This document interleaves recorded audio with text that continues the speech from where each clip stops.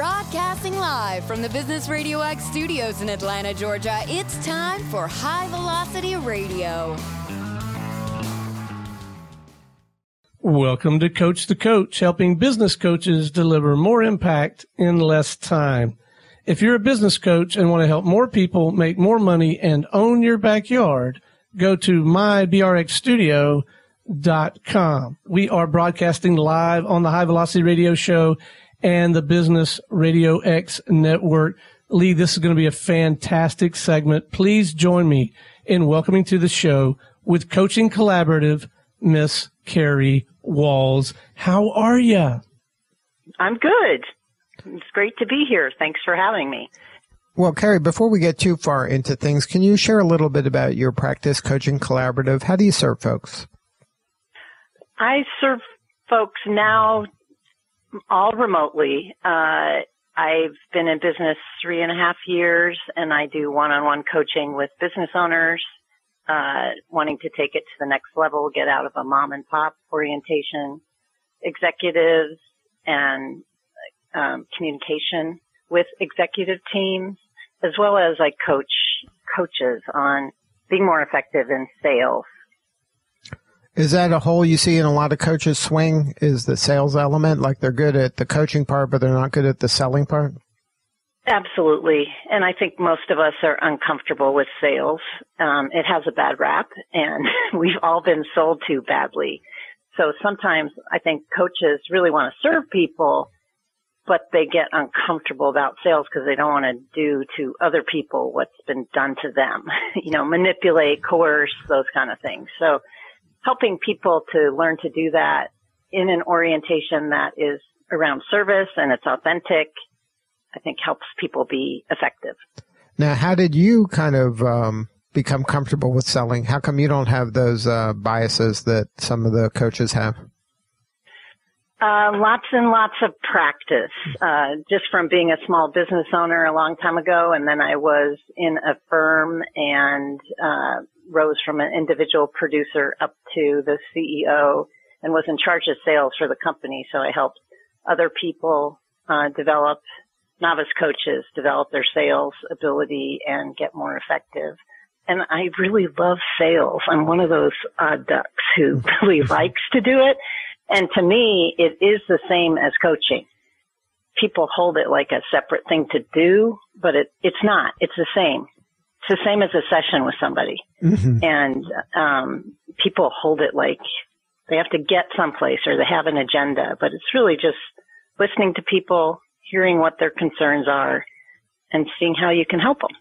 And if you're the right fit or not. I mean, that's what I find is that when you're talking to someone and you're just trying to help them, helping them might be, you should go somewhere else because they can help you better than I can help you. Exactly. Yeah. Because part of what I'd be listening to it for in an initial conversation with someone, is it a good fit? Can I help them? Can I see how to help them? Can I see what's getting in their way based on what they're talking about or what their situation is that they're challenged with? Now, I earlier today I had the opportunity to interview a CEO of a law firm, and she talked about how important having a coach was in her practice, and that she had come from a large organization, one of those mega law firms, into her own boutique firm, and she thought it was critical to have a coach to help her with the business side of things. Do you find that a lot of business owners are not leveraging the benefits of coaching? Absolutely. And I find that all people are often trained in their area of expertise. Like your example you just gave was an attorney. They're trained on being an attorney. They're not trained on how to run a business. So, and they often get stuck in the delivery of whatever they're good at. And they tend to not pay attention to sales and marketing or the cash flow or the finances and profit and loss. And you have to learn to hold it all and not just do it on your weekends as an afterthought. Right. And right, what she was saying that she went to a good law school, she worked for a mega firm, and she's like, I never learned any of this. Nobody taught me any of this stuff, the stuff that you were describing. That's not even part of the curriculum. Well, coaching helps you ideally produce results faster. So if you have a coach, you're going to get to where you want to get to faster. Otherwise, you'll just make mistakes, which is fine. It's a great way to learn, but if you can avoid the obvious mistakes, and it just provides a structure of fulfillment to help people be effective and keep their eye on the business. Now, you mentioned in your practice you work both with executives and you work with coaches. What is the split? Is it mostly executives or mostly coaches?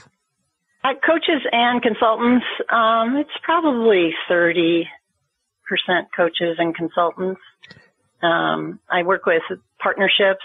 The thread in my business model underneath everything is building communication, having effective communication and building relationship, because that's what people often neglect. And we even label some of those things as, quote, soft skills. But I just had an example yesterday where a client, because of the work I've been doing with them in their business partnership, helped serve a vendor in a way that they would have lost that customer who's $1 million to $2 million customer.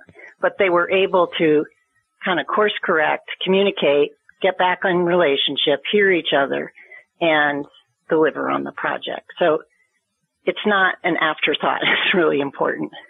Right. It's kind of built in. It becomes part of the DNA, right? Yeah. Yeah. Now, because it's people working together that helps things work. That's how you coordinate action. All business results get produced from people working well together. Right. And if you don't have clarity in your messaging, or you're not a good communicator, then people misinterpret, or they jump to conclusions, or they don't give you the benefit of the doubt, and then all kinds of bad things happen. Right. And I find it's where people suffer the most.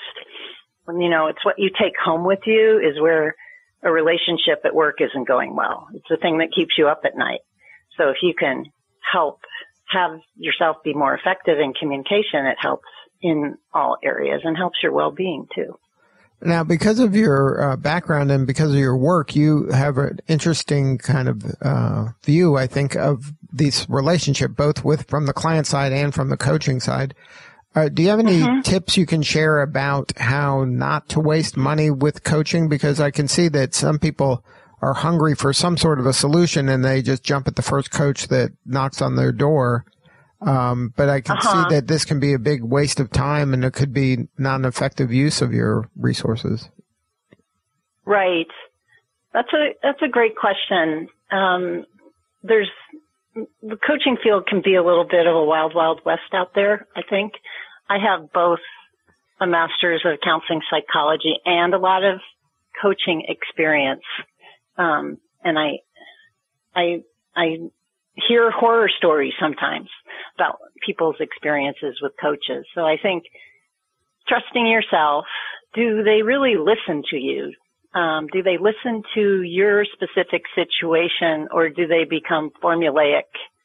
Are they going through a spiel? Are they trying to pitch to you or sell to you really quickly without understanding your situation? That's generally not a good sign, because we're not categories. We're people. We're individual people with challenges that we want to address. So do you feel heard? Do they ask good questions? Do they spend some time building relationship with you so that they really understand you? And do they have a track record in the area you're wanting to produce results? Have they been effective? Can they give you examples and case studies like that? Now, do you what's your take on a lot of these kind of coaching methodologies that are out there? Do you follow one of them, or do you have a favorite, or do you have some that people should avoid, or what's your opinion on, all of it seems like there's quite a few out there of specific coaching methodologies. Right. I'm not all the way familiar with them because I've been coaching for almost 20 years, and I was coached on the job by some really fantastic coaches and also from some not great coaches. So sometimes I say, my worst boss taught me how to be a boss. Some of my worst coaching taught me how not to coach. So I've have enough experience and mastery that I kind of pull the models that will make a difference with the client in the conversation we're having. So I think it's really important to care about the client, care about the result, and really a session is just about, at the end of the session, do they see new action to take? Do they, because when they come to you at the beginning of the session, they've tried everything they know how to do to produce a result, and somehow it's not working or it's not effective. So in a session, I'm always listening, like, what do you want? And then also at the end, did you get what you want? And do you see new actions to take that you didn't see to take an hour ago? Because that's my measure of an effective session. So that if there's like kind of an actionable event that can occur right after, so that there is a next step. Yeah, and it's a different action than they saw. It's kind of hard to explain. So there's relief, and they'll see, oh, okay, I see what to do now. Whereas before, when they start, usually they're stuck or something happened that didn't go according to plan, or they might be upset, whatever it is. Now, in your background, you worked as not just a coach, but you actually were doing some of the work too. Like a coach, that's the difference, right? A coach is somebody who is kind of giving you kind of a path to go, but ultimately you have to kind of walk the walk, whereas a consultant is more hands-on and actually doing the work. Is there an overlap in your practice, or is it strictly kind of advice-driven? Well, I wouldn't say it's advice-driven.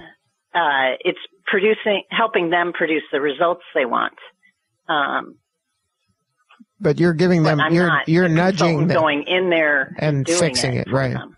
But you're nudging them or giving them the opportunity to self-discover where they should go and what path to go down. Yeah. Well, I find that people request coaching when they're pretty frustrated. Like I always say, like they request it 6 months too late, just because it's not too late, but we often are slow to ask for help and assistance. So by the time we do it, we're kind of desperate and like, this isn't working. So, it's important to hear what the results they're wanting. And they will have tried everything they see to do to impact the situation, but they haven't been able to. And the reason they haven't been able to is because their actions that are in their blind spot or out of their awareness, like maybe they're doing something in the relationship that's making it even more challenging than it should be, or they're doing something that's getting in their own way. So coaching is about kind of shining the light on the area that's out of their awareness, having a strong enough relationship with them so they can hear what I'm saying, because we don't like feedback sometimes when it's out of our awareness. And then seeing that if they approached it in a new way, they might create a different result.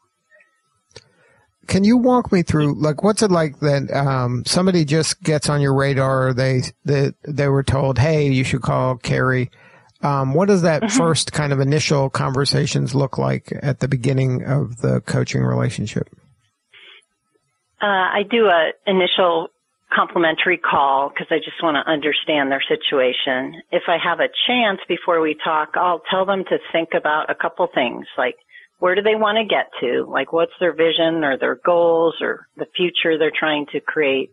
And then what are the challenges and obstacles that they're running into creating that? So I'll just listen and ask questions about that, probably for at least 45 minutes. I just really want to understand what they're facing and who they are and how I might help. And then they'll usually ask, okay, how do we work together? What's the format look like, or what's next? They often, if you listen really well, they just ask you that. It's not like you have to get them someplace or make a request. I mean, sometimes I'll say, do you want to know what's next? If it seems like a good fit to me. Mm-hmm. And then from that point, then you just do everything virtually? Like, do you use just the phone, or is it Skype? Like, do you prefer video where you can see their face? What works best for you? I do phone, and I've done phone for a long time. I switched Portlands from Portland, Oregon to Portland, Maine. Oh, wow. So I went all virtual. So that's a little bit of a different experience for me, but it works fine with my clients. I'm the one who misses seeing them most, but, so that's what I do. I usually have a very informal, it's not even a contract. After the first complimentary session, if they want to proceed, I'll just summarize what I heard, and I'll say, this is what we're working on. This is what you can expect. This a little bit of the format and how to pay and all that. And then we proceed from there. And is it a combination of on the phone, talking and working through things, and like email? Is there homework? Is there like check-ins, using other technologies, or is it just, okay, every 2 weeks I call Carrie? It's generally I work weekly with people, and part of the agreement is I'm available for email questions and short phone calls in between, because life doesn't happen on a weekly rhythm. Like something may happen in between, and I find that people, if they really use that, and not everyone does, they move faster. And I've never had anybody call too much or ask too much of me. So it hasn't been ever over the top.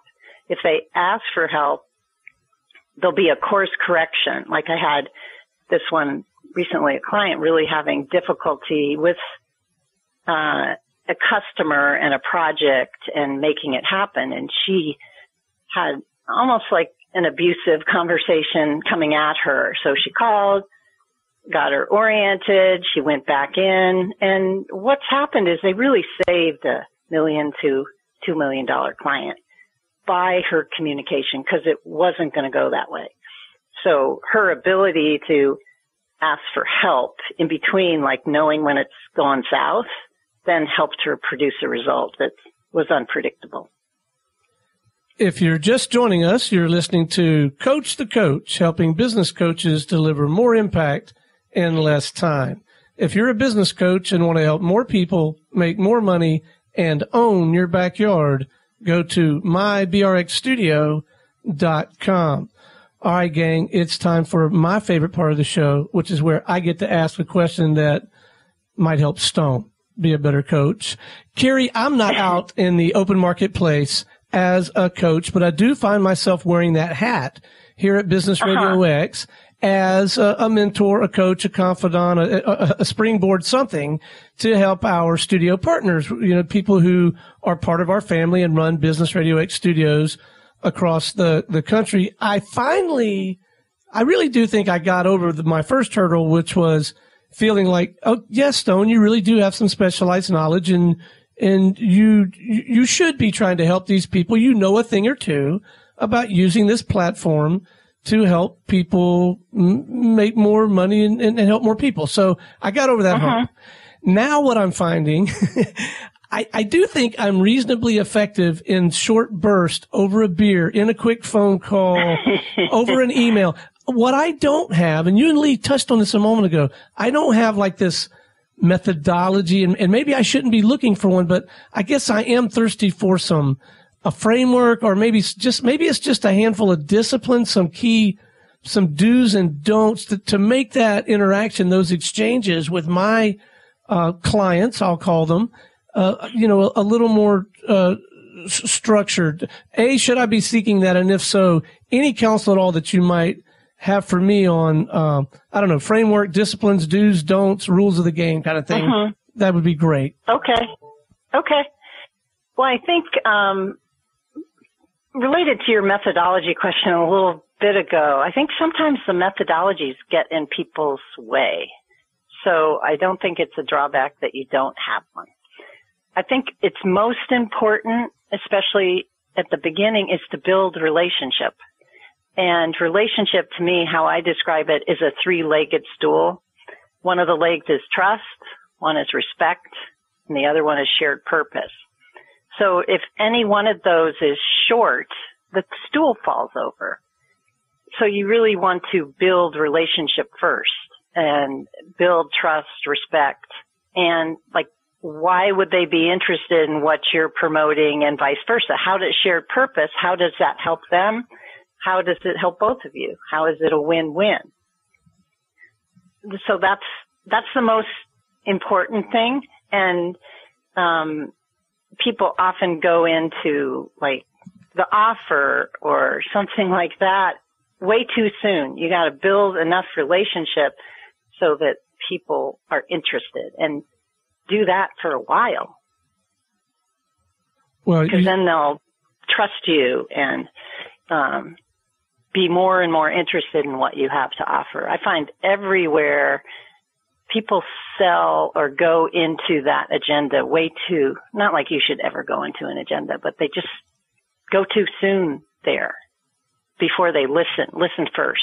Build relationship. Listening is the best way to build relationship. Be really curious about them, their operation, what they want, and then you can hook it up with what you're doing.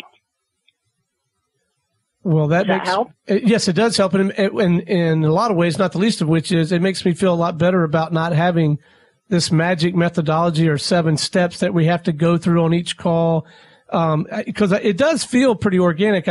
So I'm going to quit worrying about methodology. Okay, that sounds always a good idea. If it's formulaic, it lands formulaic to the client, the customer, the person you're talking to. It's not authentic. It's not real. And then that doesn't build trust. So if you actually care about the people, you care about what they're doing, you care about helping them, you'll have more business. Well, thank you for that, because I'm feeling pretty blessed, because I do feel like that, I do think I have that relationship with all 8. I said we had 9. We're one of the 9, Lee and I. So, but I do, and so I'm getting the sense that going after and trying to make this too structured could actually, I could lose ground on the relationship front that we've already gained, because we do trust each other, we do respect each other, and we do have shared purpose. So that makes me feel a lot better. Thank you. Yeah, sure. Well, I think it's important to, and then on top of that is to consistently provide value in what the interactions are. So what you're doing really helps them, because I think that's the other thing. There's a lot of stuff out there to help coaches, business coaches, find prospect, like through LinkedIn, done for you programs. I get like 4 or 5 every day, saying I can help you build 6-7 figures, blah, blah, blah. But if you prospect and you have potential without providing value, they won't last. So it's like, really, how do you consistently buy value, create value, and have what you're offering pay for itself and help them do better at what they're doing? Good stuff. Well, Carrie, I'd like to know about the name Coaching Collaborative. I sense that wasn't an accident, that you spent a lot of time deciding on that, and I want to know the thought process behind choosing the word collaborative. That's a good question. I really value collaborating with my clients. I don't have the answers. I'm not giving advice. I really hold them as the expert on them and their businesses. So it's a collaborative process. I want them always to check in and see, does what I'm saying make sense? Does it feel appropriate? Is it fit their own style? So I never want to be like the authority.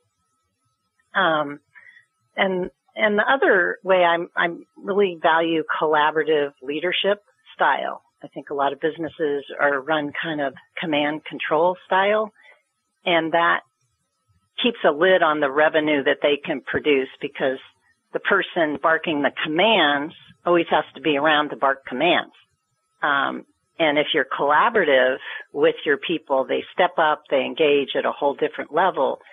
Lots of times what puts a lid on the business is the owner not being able to replicate themselves. So with a collaborative style, you can replicate much more effectively. And I thought it was the alliteration. That just sounds cool. That too. So now when you're working with, because a lot of times you work with the team, right? Like partners, you don't just work with individuals. Is that right? Yes, both. So and sometimes I work with executive teams. So if you're working with a team, is that in a group manner, or you're working with each of the constituents individually? It can be both. With partners, when I start, I often work with them each individually, because the more they can learn to generally be more effective in communication, then when you bring them together, it'll move faster. Now, in your practice over time, do you have any stories that you can share? Maybe some work you've done with somebody. You don't have to name any names, but you made a big impact that you were able to, help them get to the next level or achieve the outcome they desired in a surprising manner. Good question. I just gave that result. It kind of keeps in my head this recent one this week with that person. I have a, let's say, consultant who had a bad hire and then got kind of gun shy about hiring. And really, to take her business to the next level, she really needed to hire and be able to have employees think the way she did, have all this orientation how she does, so she'd look at it. So I'm just helping her hire so she can grow, pick the right person. And she had no training program either and often business owners don't realize how much gold they have inside of them. It's just like the water they swim in. They just think, oh, everyone thinks that way. So the other thing we do is kind of extricate the gold out of her. So it's in writing, it's in video. Other people can learn it. So, and there's some sort of plan to do it. So they're moving in that direction and really want to make an impact on their entire field. Now, when you're having that kind of conversation where you're saying, okay, look, you have so much thought leadership that has to be kind of taken out of your brain and then just be disseminated in some manner, whether it's just thought leadership for education purposes or consulting that you're selling. That must be a great conversation because, like you said, a lot of people take that for granted. And when they start probably listing and you start going over topics and things they could be doing with it, it becomes kind of this huge resource for the organization. Yeah, for sure. Now, actually to the field. Yeah. Right. And now, do you have how do you go about doing that? Do you just start with kind of brainstorming? Okay, let's come up with topics for a blog, or just like how do you kind of do that? Because it seems like it's so large of an undertaking. How do you kind of attack that? Well, it depends on the individual. This person has been on TV and radio a lot in the local area, so there are lots of videos of her, and she's quite good at what she does. So it just depends. It's customized what I do to the individual, and it's helping them see that they're not like everybody else. Because people often think that they're like everybody else, like I'm like all the other attorneys or architects or financial planners, and they're not. They're usually extraordinary in some way. So if they can be able to own that, they can raise their prices and also train other staff to think the way they do. And often they're generating principles or values or mission. If that gets articulated, then other people can act from those. And to the owner, they're often like assumed or like, duh, like everyone, but right. It's not obvious. Right. Obviously. Now, before we wrap, we like to ask all of our guests to share some actionable piece of advice for a new coach. And since we started the conversation talking about sales, I'd like you to share a little bit of maybe some sales tips for a new coach on how they can get their practice up and running if they're new to the coaching world. I think the most important thing and the biggest mistake people make in sales is they jump to selling too soon. So really listen to people, create relationship, understand what they're trying to achieve, and really help them own their value. It helps. I was told when I went out on my own, it takes 3 to 5 years. And at first I thought, no, it's not going to take me 3 to 5 years. But it takes 3 to 5 years to build that. So having some reserves so that you're not desperate and in survival, because that'll just get in your way, because there's a learning curve and you need a little grace as you learn so you can become more effective and have some case studies. And then, so you have to, you don't want to pick the wrong clients. That's probably a trap too, right? Yeah, well, and there's a learning curve around that, even figuring out who your ideal client is and what clients kind of jazz you. What are your strengths? When do you hang up the phone or, at the end of the session say, that was great. I want more of that. So how do you define that for yourself? I think it's important based on your experience, your track record, and what you love to do. Now, do you specialize in a certain industry or a certain type of client, or is it kind of industry agnostic, your work? Yeah, I go across industries. I've done all sorts of things because communication relationship is everywhere. And Most of us have something to learn to be more effective in communication and relationship. Well, Carrie, thank you so much for sharing your story today. Can you share the website, or if somebody wanted to learn more and have more substantive conversation with you? Sure. It's coachingcollaborative.com. All right. And I'm just Kerry, Kerry, at coachingcollaborative.com. Good stuff, Carrie. Thank you again for sharing your story. I appreciate it. And that was some great advice. And thank you for helping Stone. Okay. Well, thanks a lot. I appreciate being on. All right. This is Lee Cantor for Stone Payton. We will see you all next time on Coach the Coach Radio.